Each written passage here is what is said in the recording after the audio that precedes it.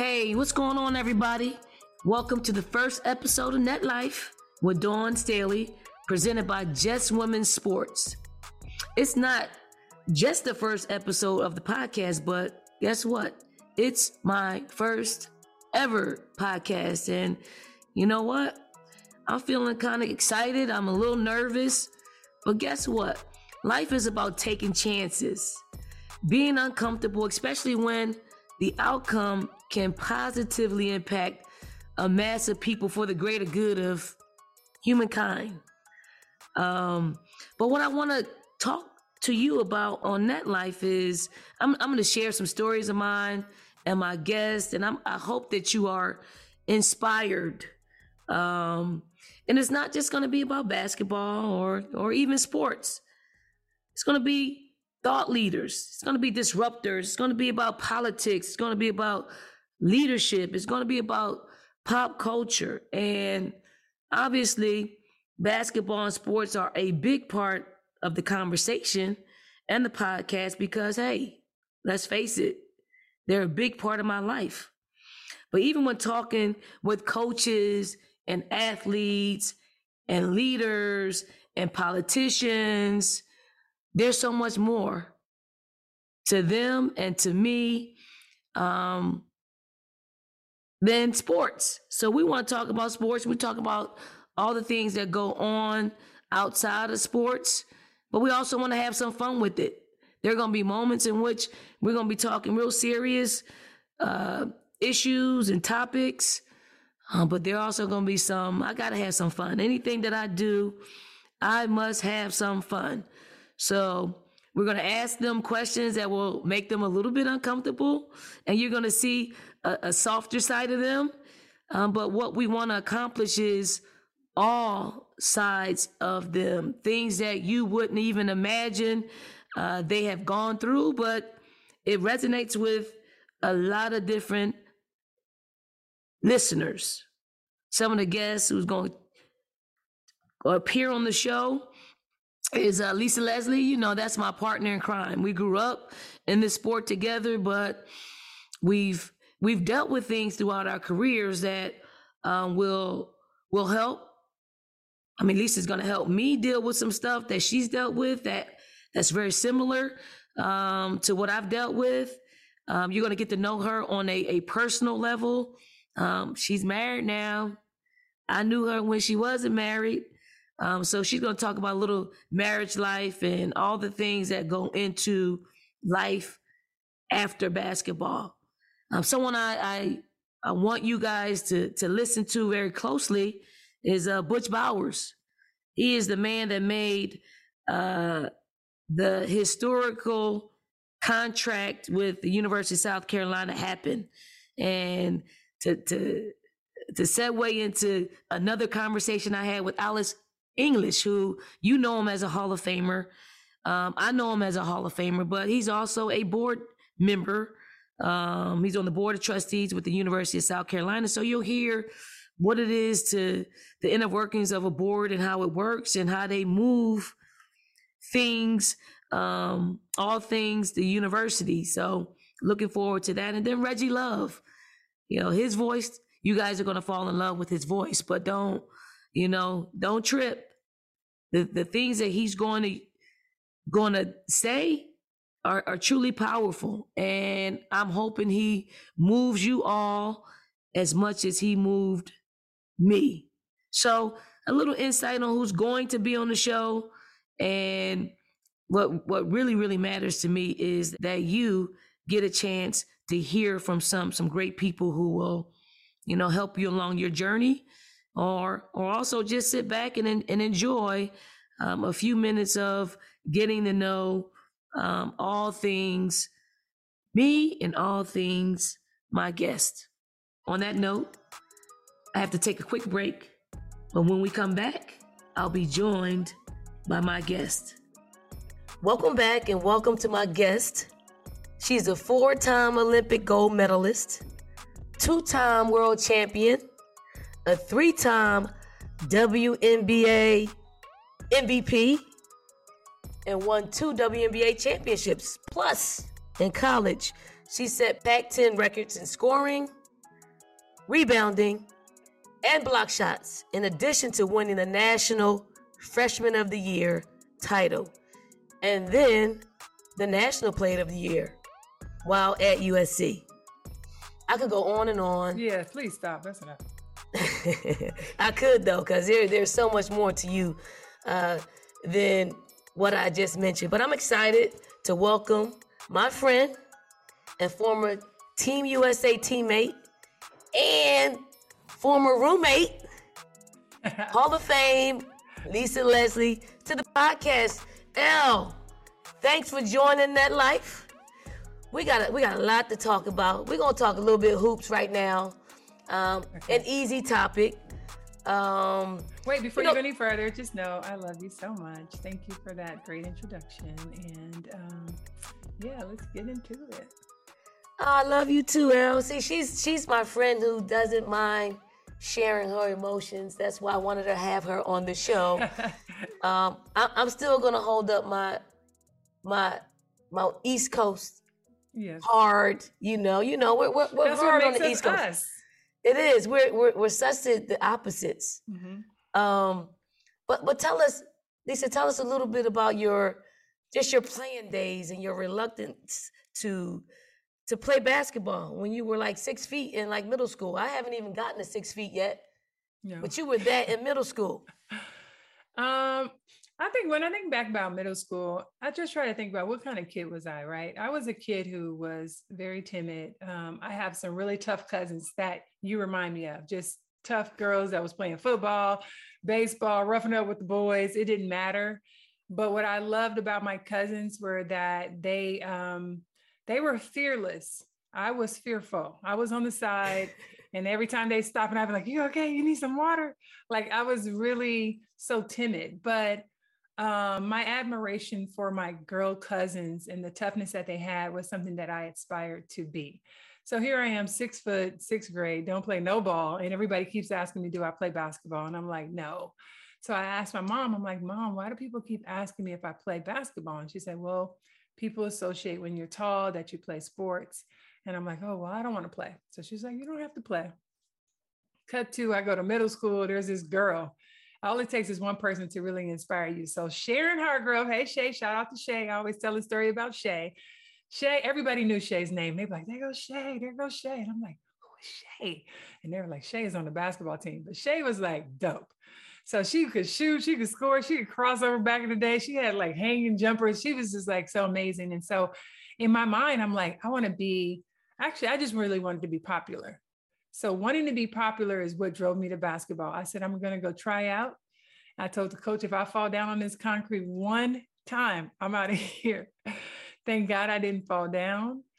I couldn't make a layup. I didn't know which the rules were. I didn't know which way to run, but our team went 7-0. We won the little middle school championship and they gave me a little trophy with a boy on it and I was hooked. That's the backstory to me getting into basketball.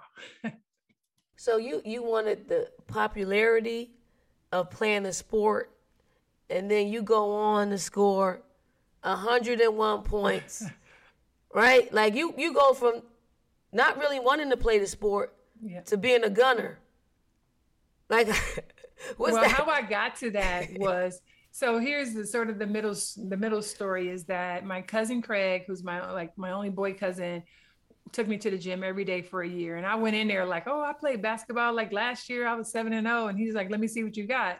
And of course I started shooting. And he's like, hold up, get on the wall, get in the squat. You know what I mean? I'm like, dude, I just came to play with the ball. And he was like, no, this is what you got to decide like right now today. So he like turned into a straight drill sergeant. He like, if you're going to play the game the right way or you ain't playing at all. And I was like, okay. He was like, you want to play the right way? So I'm like, yeah, I want to play the right way. So I think it was just me understanding that I had to change my persona to be stronger, tougher, to play this sport. And my cousin really challenged me, like, you got to choose right now. Like, you going to do that or you not? You're going to be soft. Basically, he was saying, you're going to be soft or you not? And I was like, and I'm not, I want to be tough. And he just started to train me in a way that was just like, you give it your all or don't come in this gym. Like, we don't go halfway. He was just like seriously laying down the law.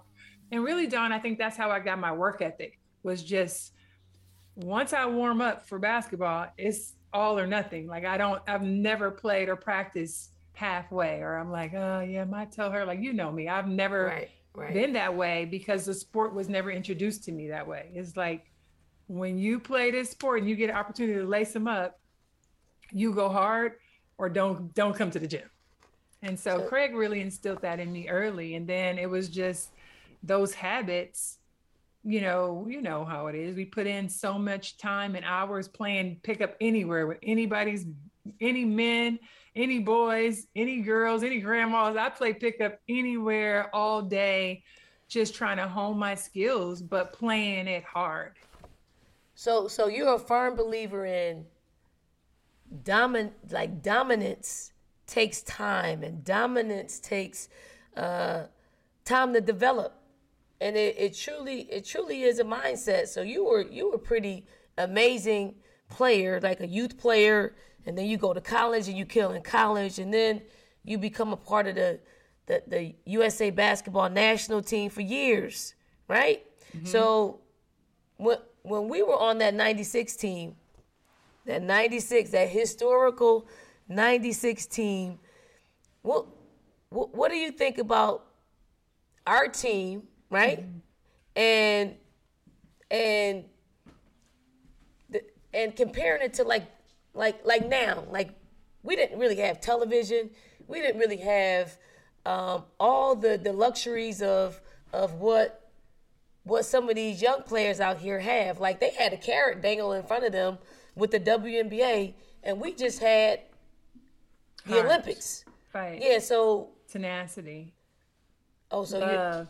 I think passion, like all those things that are very cliche, but that's what we had. I mean, think about you and I and our relationship. Philly, you tough, you got that East Coast, everything about you. You don't make friends with everybody. You're a hard worker. And me, California, LA, laid back. I came in being fashionable, whether it was expensive or not, probably not. But I mean, I come in with my tie dye and my bell bottom pants. You know what I'm saying? I was just authentically me. But what we have always had in common is our work ethic. And our work ethic was like, it does not matter who's in front of us. We are going after it. We're going 100%. And from the day I met you, I was in the 11th grade. And that was my mindset. Where were you? You're a freshman in college? Freshman, yep. A freshman in college, but we were the same cloth. You know what I mean? And I think for that, from day one, I'm like, I don't know you from nobody, but I'm like, that looked like the way you played and getting after it, and you ready to fight. And I'm like, I'm fighting for her too. Like that part of the game for me has always been like, I love it and I'm passionate about it. And if we're on the same team in the same color, I'm fighting for you. And I think that when I think about the 1996 team, they put together the team, right? We weren't always, it wasn't the best players in the country, the 12, but we had the best chemistry and the best understanding of sacrificing self for the team. And I've always been that way. I mean, could I have averaged more points in my whole career? Absolutely. But for me to sacrifice my shot for your shot, I would do that 10 out of 10 times, because that's the kind of teammate I want to be. If I can make you happy and you have your success, I know those 10 shots I pass up, I knew that you will pass up 20 shots to get it back to me. And so that is probably the biggest difference, that our passion was there in our heart and our fight, that no matter which generation you look at, we're right up there at the top. And we always will be, because these young kids, they do have a lot. They get to see a lot more visually, right? They're a lot more connected about what's going on around the country. Players that are overseas, you can see and look them up and see. We didn't have that. So in some ways, I don't know that their level of passion and work ethic is the same, because they see it and it's like, they want the glitz and the glamour, they want the deals already. But who's in that gym at 6 a.m? Who's doing what we did, like flying to Colorado Springs 5 days before the actual tryouts just to get acclimated to again the altitude to get sick and then be ready for the tryout so we can run faster than everybody else. Like that's sacrifice. And we did that on pennies. We didn't have money like, we do now. We were trying to make it. So oh, you got money? Yeah, I got money now. Yeah, you got the cash. Yeah, I love that money now. You know what I'm saying? I'm not worried about what I'm eating now. I don't have to split my burrito first half for the first half of the day and then the second half of the burrito for the second half. I can eat 2 today. well, folks, that is why so many people fell in love with women's basketball, is because they saw the culture, the connection that our 1996 Olympic team had. Now, I need you to tell us some stories about the national team, the training. Like, give us a little behind the scenes of some of the things that were funny and not so funny, because I think people really need to understand that it wasn't all just you saw us go out there and dominate our sport. Mm-hmm. There was build up to that, and that build up happened on bus rides in hotel rooms. Tell us a little bit of stories about your recollection of our national team. Let's see. I feel like we had a team of characters, right? You have, you have me. My nickname is Hollywood. Thank you shout out to Carla McGee, Big Red. You got Dawn, who's Little Bit, but Little Bit is also, she's sweet and sour. She's feisty as hell. But loves to laugh, so we had to entertain. You got Big Red, and I love Carla McGee. Carla was that person who just plugged holes. Whatever was needed for our team, she was going to do it, whether it was on the court, off the court. Wait. It had to happen after noon. Oh yeah, because she's not a morning person. That's right. Big Red to tell you, don't disturb her. It's too early. It's before noon. But I love Carla because she run through a wall for any of us and do all the extra intangibles. Let's see who's up next. Nikki McCray. Tell us a little bit about the game that we came up with. That got us through the game. Make Me Laugh. Okay, so Make Me Laugh was introduced to our team because that was actually a game I grew up with my girl cousins and my sisters playing Make Me Laugh. And again, maybe it's an inner city game. We had that much money, so kids learn to entertain themselves. So we would all go in the same room and try to sit silently and not show your teeth. And try to make someone laugh. I think it later was like a game show or something. But so Make Me Laugh is something that I brought to the team. I'm like, you guys, let's play Make Me Laugh. We were in Russia, Poland. We're in a whole lot of countries. Remember, guys, we don't have no cell phones. We're not doing TikToks. We were just playing Make Me Laugh. That was one of our games. So we would always go. And of course, I'm kind of like the queen of Make Me Laugh. So I always let everybody go first. But then it's my turn to try to make the team laugh. So what were your characters? What were some of the things you did to make us laugh? Well, it could vary from me being like, I would mimic other players, like Swoops. Swoops are. Wait. Tell the story about Swoops when we're practicing in Hawaii, right? Oh yeah, we were practicing in Hawaii, and we were actually doing this layup drill. And it was one of those hard practice days in which, none of us really felt like being there. That's the wrong team, Dawn. That's the team with Tina on it. That's a different year. That's 2000. Tell the story though. It's part of the national team. So the story is funny. So we're doing this thing that was called Circle the Wagons, and so you have to make layups, but you can't let the ball hit the floor. So of course, you kind of want to pace the layup with the rebounder, right? And you don't want to just go sprint and make this layup and you see your rebounder is still at half court because the drill is going to have to start over and these numbers don't count. So you also have to make the layup. Now, of course, we are professionals, so you should make layups. But unfortunately, on this day, Tina Thompson had missed 2 layups. So the drill keeps starting over and Swoops is there on the court. And then the next thing you know, wait. She was pretty good after the first layup. All right. That's cool. Anybody can miss one layup. Right. But after the second missed layup, go ahead. Well, Tina missed the layup because Tina was, Tina goes hard. She comes from the same cloth as us. She go hard, but Tina would slap the backboard. And so her layup, sometimes she'd go to make the layup, but when she slapped the backboard, the ball would kept falling short. So Cheryl was like, Tina missed the second layup.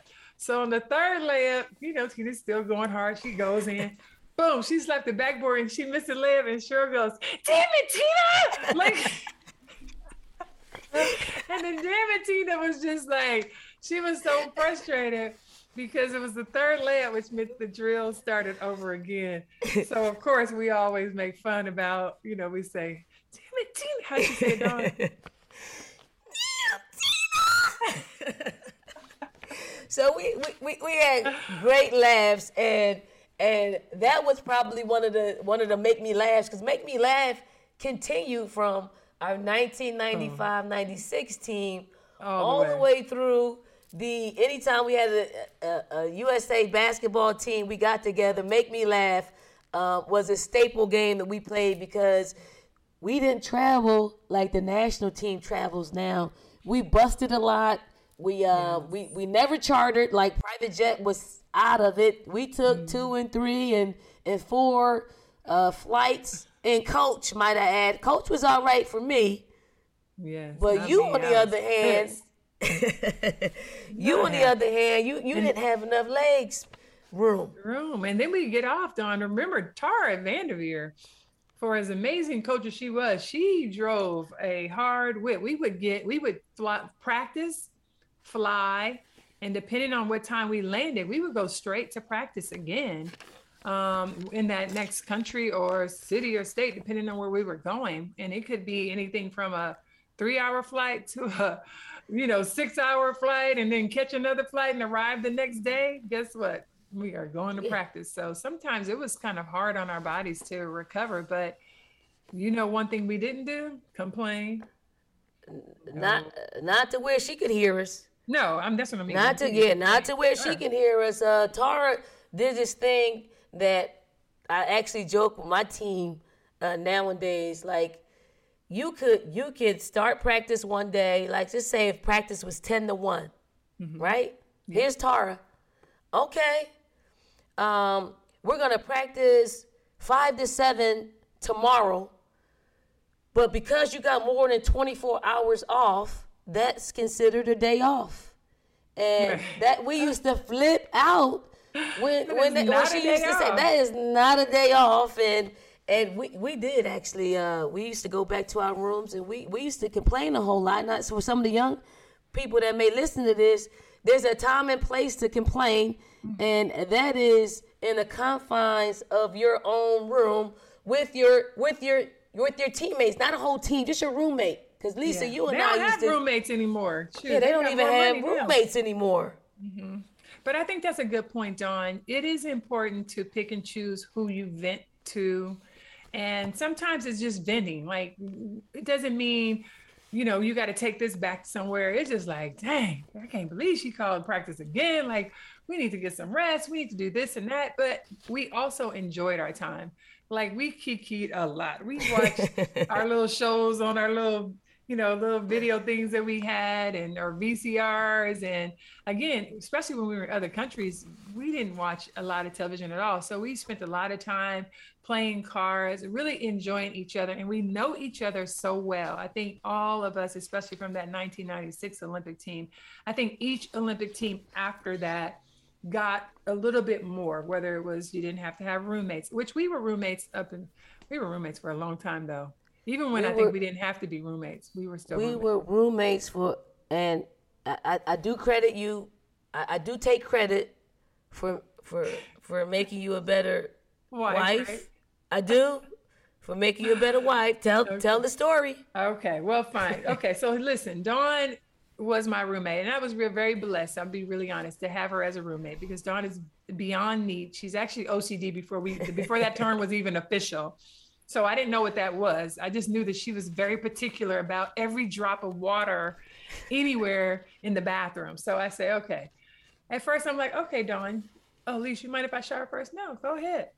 So about the 30th time, I'm like, Dawn, I can shower first sometime. So she's like, okay, well, go ahead.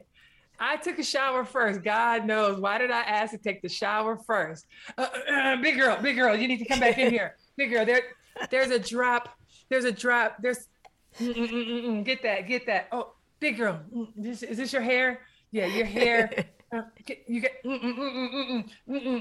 big girl. You got to come in here and get the towel, and then make sure the floor is. I said, you know what? I will never, ever again shower before you. This cat made me clean up, and basically we should have called the room. The room service or the housekeeping should have came back and just please redo the bathroom before she showers, because it was like. But I am very neat. My husband, like you, very military. You know, his stuff is folded just like yours. So, Michael. Yes, just the Michael. same. Well, I got a couple of things. I know I got a lot of topics, but one of the topics that people may want to hear from you is a few years ago, Skylar Diggins talked about the struggles of playing while pregnant and not being able to tell anyone. For example, you took a season off after you had Lauren, Yeah. and then came back and was balling. But did you ever consider retiring after you had Lauren? Well, put it this way, it is a ton of pressure to figure out when in any woman's career, when is the right time to have a child based on your job. So again, it was after the season. Clearly, Lauren was conceived around August or September. And so with her being born in June, it was like, there's no way I'm really gonna make this happen. So the hardest part first is to tell the franchise that I'm actually not going to be able to play next season. For us to go from first place to last place, pretty much, was difficult. Thank God for Candace Parker being coming in that next class, the Sparks finishing last and getting the number one pick. It was just like everything ended up working out, but it was definitely a lot of pressure. And also like about pay, like what happens. I believe, and don't quote me on this, but I believe the Sparks paid me half my salary while pregnant. I think possibly I got nothing, but I think they did. That would have been the right thing to do. But it definitely is a lot of pressure to try to figure out when to have a child. Now, having the child, here you are with the baby, very difficult to figure out. And I think the WNBA has done a phenomenal job, but Lauren went everywhere with me. I did have to pay for, my nanny to come with me, which was tough. But it's necessary. My baby went everywhere with me, every trip. In fact, she came with us to China. You probably don't even remember. Even for the 2008 Olympics, you were an assistant coach then by then, Yes. right? Mm-hmm. So Lauren, yeah, she's there at 15 months. So it's not easy to figure out when to tell anyone. I think even if I was an executive at any other job company, that you have to tell them that you're pregnant. But the thing is, I can't perform while pregnant, right? Like I can still work my job until it's time for my due date if I was in a corporate job, but playing basketball is like, yeah, you and that belly can't get out here. So it was definitely challenging, especially to come to the games and watch them lose. And I'm sitting on the side like, whew. But again, it worked out, a blessing to get Candace Parker as that number one pick. And I guess the rest is history. I could see why Skylar would say, though, it is very challenging. And then people, again, start to think that you're on the down, you're on your way out because of the child. And so I think Lauren was born 2007 and I played 2008 and 2009. I won some award. I think I won Defensive Player of the Year or something when I came back, but I was definitely working hard, like overtime. But here's the thing, Dawn, about it. You will never be able to give it 100% again. I was definitely different. I used to be first at the gym. I'm going to go work out with my trainer privately, come back, practice with the team, go eat, go to sleep, watch Judge Judy, go back to the gym and play with the fellas. Like, I would do that type of stuff. Once you have a child, it's like, my rush to get home or timing to get to practice, like I'm at practice at the same time I arrive with everybody else. I'm one of the first to leave. I can't stay and get shots. I mean, especially early. My milk was coming in, you know, you in there and trying to pump. It was, yeah, it is a lot. It really is. But I'm thankful the league has changed so much and made, you know, adjustments to the CBA so that these young women will have this opportunity, still get paid, and be able to have children. And speaking of that, and I know the WNBA just celebrated 25 years of giving women an opportunity to realize their dream. Did you really think that the league would still be around and would last this long? I had hoped so. I had really hoped that, and first off, I thought that only way that a pro women's league would last in our country is if the NBA backed it and was involved. So check one. I think the second thing was with the WNBA, we had some moments where we took a lull. I think when the comments went away, when teams started to have to sort of become independent of the NBA teams, I was a little nervous. And so I was like, oh, I don't know if we're going to make it or not. But it really then felt like with new television deals, that was probably, you know, at some point in those years where we start to get new television deals, that was a great support. And to be really honest, social media really helped elevate, I think, our league to a point where people could communicate their true interest and support of the league. I think social media really helped that. And then I think to really put a bow on it, the pandemic really stopping, making people stop and sit still. You know, we were all excited to see anything on television. And I think you just got a lot more fans to really stop and watch the WNBA and be like, dang, these girls is balling. Like it was just good basketball. And obviously we had social unrest that happened. Their stance and their participation was phenomenal. And again, the support of social media. And we know social media can definitely have its low moments and not be, you know, great, but it also has been amazing, I think, for the game. That's so true. The pandemic. I actually watched more WNBA games during the pandemic than probably any year. So that was super cool, and I think we're still benefiting from that because a lot of people had a lot of respect for what the WNBA players were able to do in the bubble. So, but what do you think are the biggest areas of growth? Just not in the WNBA, just in the women's game as a whole. And where do you see the game needing to grow, in what areas? Well, it's interesting because that question, I think that the answer is the same. To me, the growth that I've seen has been the support, corporate support, as well as public support. But I think for it to continue to grow, we need to have more corporate support and public support. So to see the finals, you know, with Chicago Sky against the Phoenix Mercury, and to see, you know, again, we're still in a pandemic, but to see that stadium full of people and excited, and then the games, the whole series to be as amazing as it was, like that is great basketball. It's not just women's basketball, it's just great basketball. And that level of competition and those fans, they're excited in each moment, that's what it's about. It's growth. And so we need for those games to on record be 10, 12, 15,000 every single night. That would be growth for us. That would also increase corporate growth because we know that statistically you have 70% of our support are women, and women are, you know, usually those that are the decision makers in the house when it comes to purchasing and buying and supporting corporations. And then we have to have corporations that truly support women and that support minorities and that support Black women. And so I feel like it's all encompassing the same things that the growth has been. Is the same thing that we need to see happen in the future. And then the last piece I would say, Dawn, is that I really do believe player for player, talent is just getting better. Like we played and we did our thing without having access to all these different ways of training and eating and strength training and moves even. I mean, we played so instinctively. We learned a lot from, you know, other fellas and men and watching some NBA games, but the level of where the game is now and what these kids have access to in terms of through social media and pause and being able to really watch and pick up. I mean, I would have been the bomb in this era because, you know, I'm such a student of the game that there is so much more information to learn. Like I could never go back and really pull up video and see Cheryl Miller play.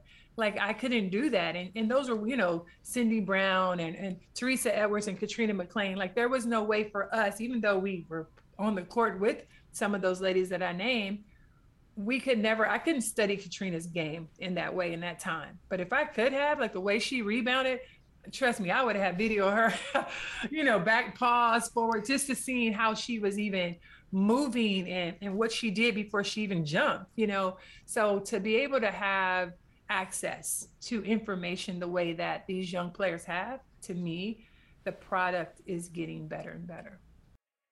We here at Just Women's Sports really love a podcast called Flame Bearers, and I like to share a clip of one of my favorite episodes about Ezinne Kalu. Ezinne plays for the reigning Nigerian African champions. While most know Ezinne for her talent on the court, she's also jumped headfirst into the world of entrepreneurship. She's launched her own cosmetics company. In this clip from Flame Bearers, Ezinne shares what inspired her to create her own line of makeup. I know I had a late practice, but I still have my makeup on my face. And, you know, usually with the natural baby wipes, you try to get the makeup off, but it doesn't come off as good as you want it to. So one day I'm in practice and you just look down at my jersey and you just see my foundation and my lipstick and my mascara all over my jersey. And my coach is like, he's pissed because he's like, you see, this is what I mean about you girls, you know, wearing all this makeup is ruining all the uniforms. And I'm just, it's so embarrassing because, you know, obviously people will see that your makeup is melting all over your face, but to see your coach see it and then put you on the spot, it's just so embarrassing. So I'm like, I want to create a makeup line where I don't have to worry about makeup getting on my jersey or ruining my clothes. I can just sweat and not have it be a problem. So I started, you know, researching companies that deals with, you know, creating formulas that have lipstick and makeup that's sweat proof and waterproof and that doesn't really mess up, you know, my day job, which is playing basketball.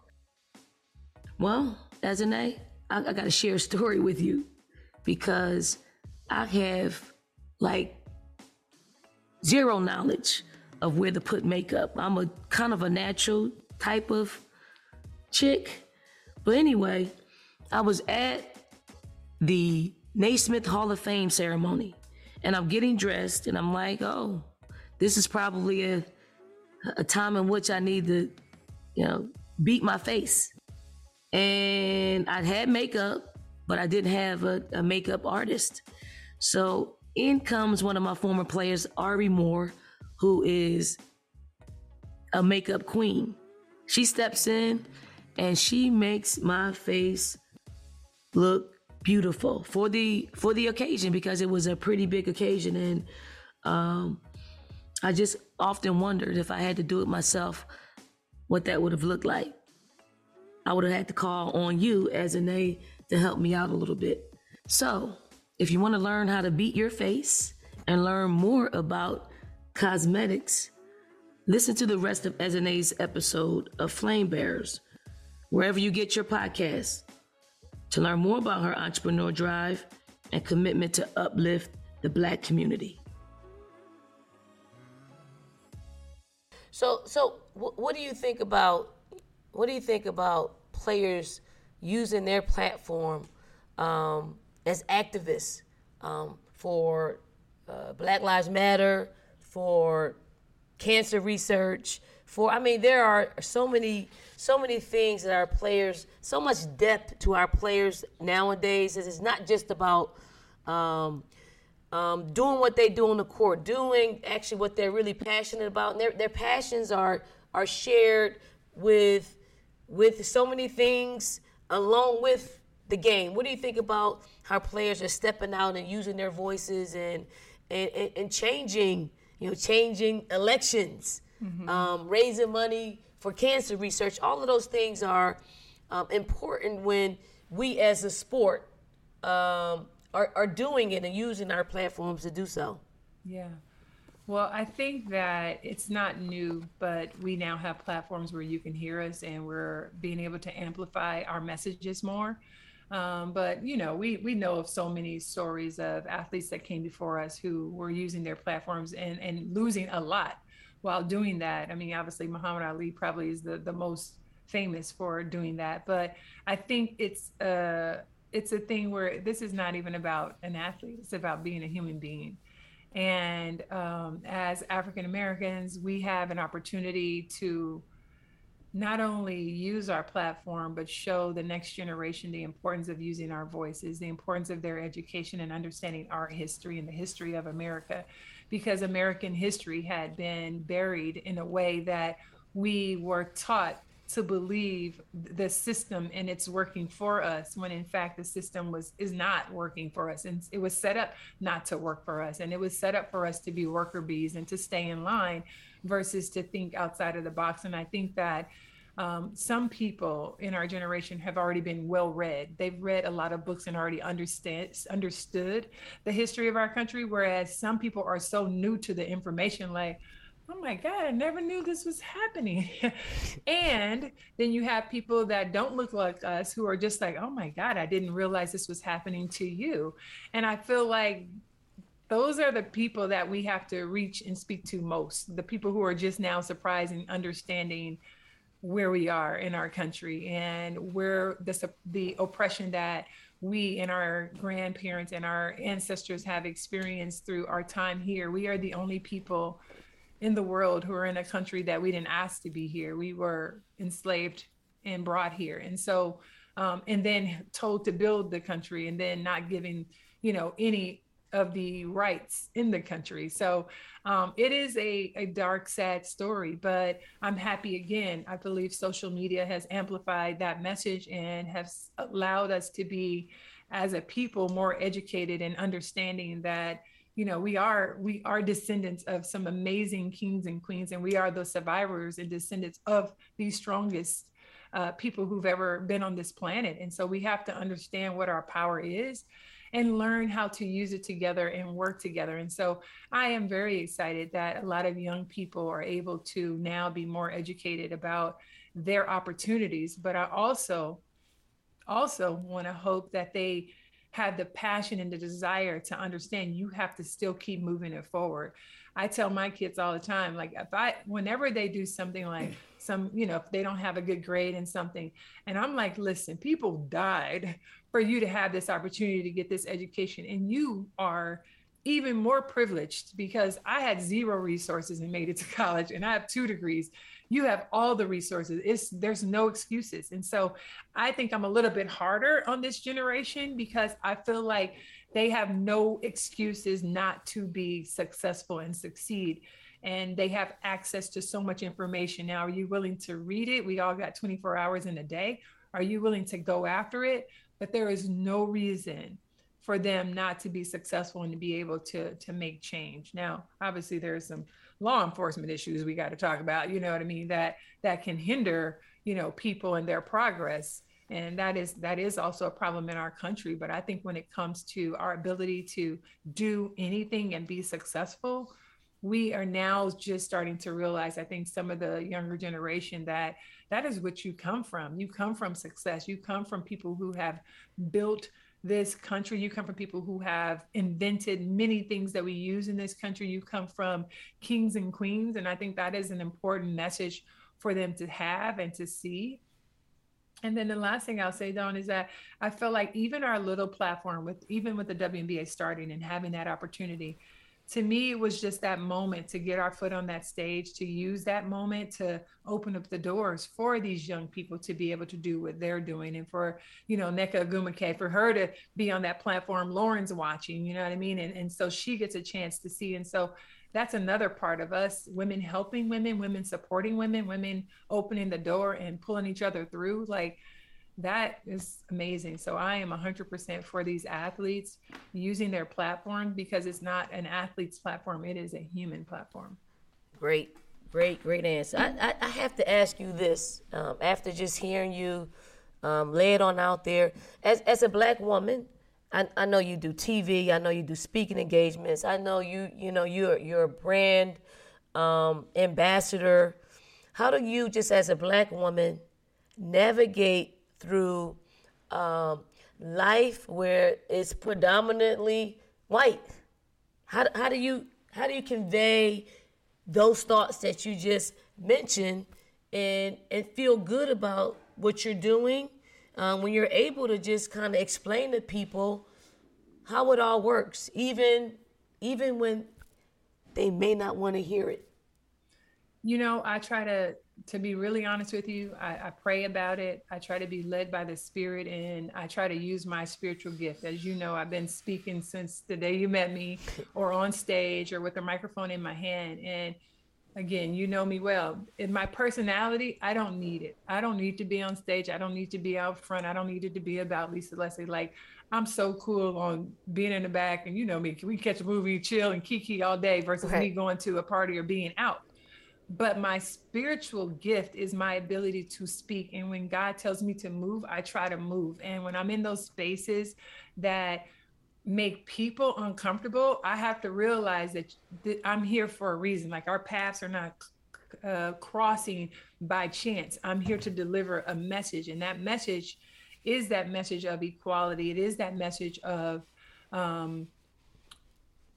justice. It's that message of, I'm in this room, and I come in this room, with my head held up high and trying to be as humble as possible, even though I'm probably the biggest person in the room, literally or figuratively in the room. But I feel like it's still a place that God's put me in. And so if I come in contact with resistance, I try to think that we're all God's children, and every knee shall bow, and it doesn't matter what our colors are. And we can't one way be Christian over here, and then the other way we're like, oh, but I hate so-and-so. So I'm really trying to deflect other people's hate. I don't want to live my life hating on other people because of the color of their skin or because their mindset. I'd rather come in with this idea that I'm here to help you see the beauty in me so that you can see it in the next Black girl or Black woman that is in this space or has this opportunity. So if I have a seat at the table, I'm here to change your mind about the next person that you see. So I try to always go into it with this positive, not like, oh, they hating on me or whatever their, whatever someone's idiosyncrasies are or prejudices are. I'd rather not go in thinking about what they're prejudiced about. I go in with, you know what, God, I know you put me here. And God can change anybody's heart. He can change a person's heart. He can change their mind. So if I just go in with my light, it can be too bright for some people. And I get that. And that space and that job and I don't stay long anyway. It's not where I'm supposed to be. But I just believe my divine space and my intervention of where I am and where God puts me is exactly where I'm supposed to be. It's the message I'm supposed to be delivering. And that's it. And every now and then when there's some conflict or something, I may laugh, I'll chuckle, and I go, okay, I see you, Satan, and I'm not supposed to be here. So I'm going to leave. I don't have to be loud about it. I don't need to confront you about it. I've grown and matured to the point where I don't need to voice to try to change someone else's mind if they're in a dark space. I just keep it moving, deuces. I really do. That's my thing. I don't have time to. No. That's all. We're gonna wrap up real quick, but I do have just a couple more things I just need to get your take on. Kobe Bryant. How did you guys become close? What was your friendship like? I know everybody is tragically feeling brokenhearted. Yeah, I mean his tragedy, the void. Like Kobe left a void in every athlete, every person that got a chance to see him, experience him, hear him speak, love up on the game as he did, became the girl dad, after he retired. Like, what was your relationship like with him, and how did you guys get so close? Yeah, so with Kobe, I don't know if I have time for the whole story, but with the backstory is that they moved to LA, and I was introduced actually to him by Mike of Boys to Men from Philly. So he moved from Philly, right? And he was like, Lise, this kid, he's coming in to LA, look after him. Like, don't let LA eat him up. It was kind of one of those conversations. So I'm like, okay, cool. He was like, no, but they got a lovely family. Like, you got to go meet them. Like how we say, like they are kind of people, like, right. So I'm like, okay, cool. So I don't remember initially how the connection happened, but I go to their home and meet his mom and his dad and his 2 sisters and obviously Kobe. And I think it was just, first off, I just hit it off with the family. I remember just telling my mom, like, Mom, his mom is so sweet. And like, she's so beautiful. And she looks like you, Mom. Like she's just like you. So his mom reminded me of my mom. That was probably first thing. And then Jelly Bean, again, so sweet and just kind people. They are just so kind and loving. And his mom would be cooking and like, is she gonna stay for dinner? And her little soft voice. And I'm like, yes, ma'am, And so I would just go to the house. But Shea, his sister, is who I hung out with most. And we really hit it off. Shay is like full of energy. We both love to just go and hang. And so we would hang out. And so I would go to the house often and I would go and hang out with Shea, and Kobe obviously is in the room. And he'd be like, Lise, come here, Lise. So he called me and I go upstairs. I'm like, what's up, Kobe? He was like, look right here. Now, again, he's the basketball player. I'm the basketball player. And so is Jelly Bean. So everything was about Jordan. He's watching Jordan. So I come in there like, Lise, look, check this out. What? So he rewinded. Look at that. So we sit there and then I'm in the room with him watching Jordan. Then Shay is like, Lee. So I go back across the hall. So I was like, the family friend who's visiting and I'm there talking basketball with Kobe. And then I'm over playing with Shay and we go into the mall and we then go out to the club. We go out and hang out, come back. Kobe like, Lee, come here. So it's like 2:00. Boy, you still up. We go in there and I'm sitting there and I'm watching basketball. So this happened all the time. And it was just, he was really like a little brother, you know what I mean? Like he's the youngest brother and everyone was really so protective of Kobe. And then what happened? He like went to go play ball at the Venice Beach and broke his hand. So he was out. So then he was like shooting with his left hand. So it's just, I think you don't really process the time. You know what I mean? It's like that he's going to be gone so that you'll be telling these stories about the time that you're together. It's just a part of what was happening during that time. It was like the WNBA had started, the NBA, here we got a rookie here, Kobe shot air balls, Kobe did all kind of stuff, but the thing, just like you and I, what meshed was that tenacity, that hard work, that passion. I'm heading to the gym at 6 a.m., 5:30. You got to go because Kobe's helicopter just landed. He's coming in. This was like literally happening all the time. We trained at the same place. So Kobe's coming in after I'm leaving out, or I got to get in the gym before he gets in there. Like it was just a part of like our routine of just basketball, whether you getting treatment or you lifting weights or we were just always in the same place. And so obviously we started stopping and talking about everything, the family, what's up? Tell Shay I'm coming over. I'll be over at the house later. Like all of these things and exchanges happen just through the years. And then, then obviously he meets Vanessa, which is amazing. And that was tough. It was tough for the family. Nobody knew Vanessa was going to be so amazing. She's like awesome. Right. But that's like, my son, MJ, that I'm raising. And then all of a sudden he gets his first girlfriend and that's his love and he want to get married. You like, hold on, but she was the right one. And it was amazing. And so from there, it was just, the same thing. I knew that Kobe was happy. I see him all the time. He didn't live with his parents anymore. So obviously I wasn't seeing him at his house. It was at the gym. And just our exchange over the years was just solid. We stopped, we just talk about the family, what we got going on, our kids. And, that was always the highlight of everything we did. And we had photo shoots and different things together throughout the years, but it really was just about family. Awesome. Kobe Bean Bryant. And I happen to have on my shirt today. You asked me that. Yeah, you are certainly missed, Kobe. So this is the last thing we'll do.